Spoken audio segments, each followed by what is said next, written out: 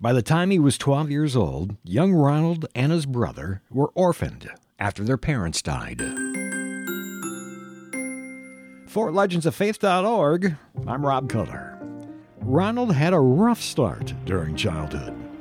He was just 4 years old when his father died, and sadly his mother died when he was only 12 years old.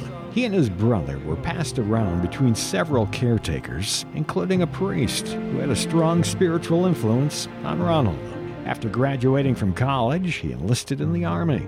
During World War I, he would see the horrors of war by fighting in one of the bloodiest battles in human history, where more than 1 million men were killed or wounded. During that time, most of his friends died, which gave him a greater duty to carry on by doing God's will in the world. After the Army, Ronald took a teaching job at a college, and a few years later, he landed a job at a prestigious university.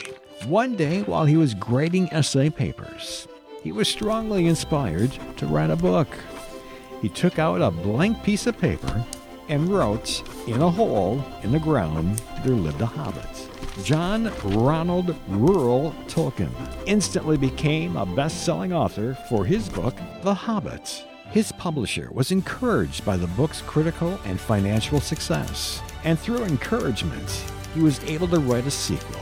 He came through with a 3-book series, The Lord of the Rings. He explained to friends and family later on that The Lord of the Rings is rich in Christian symbolism.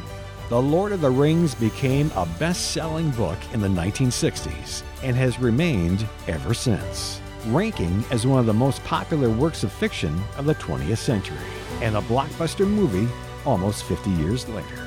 To be able to hear more stories like this and for ways to donate, visit us at legendsoffaith.org.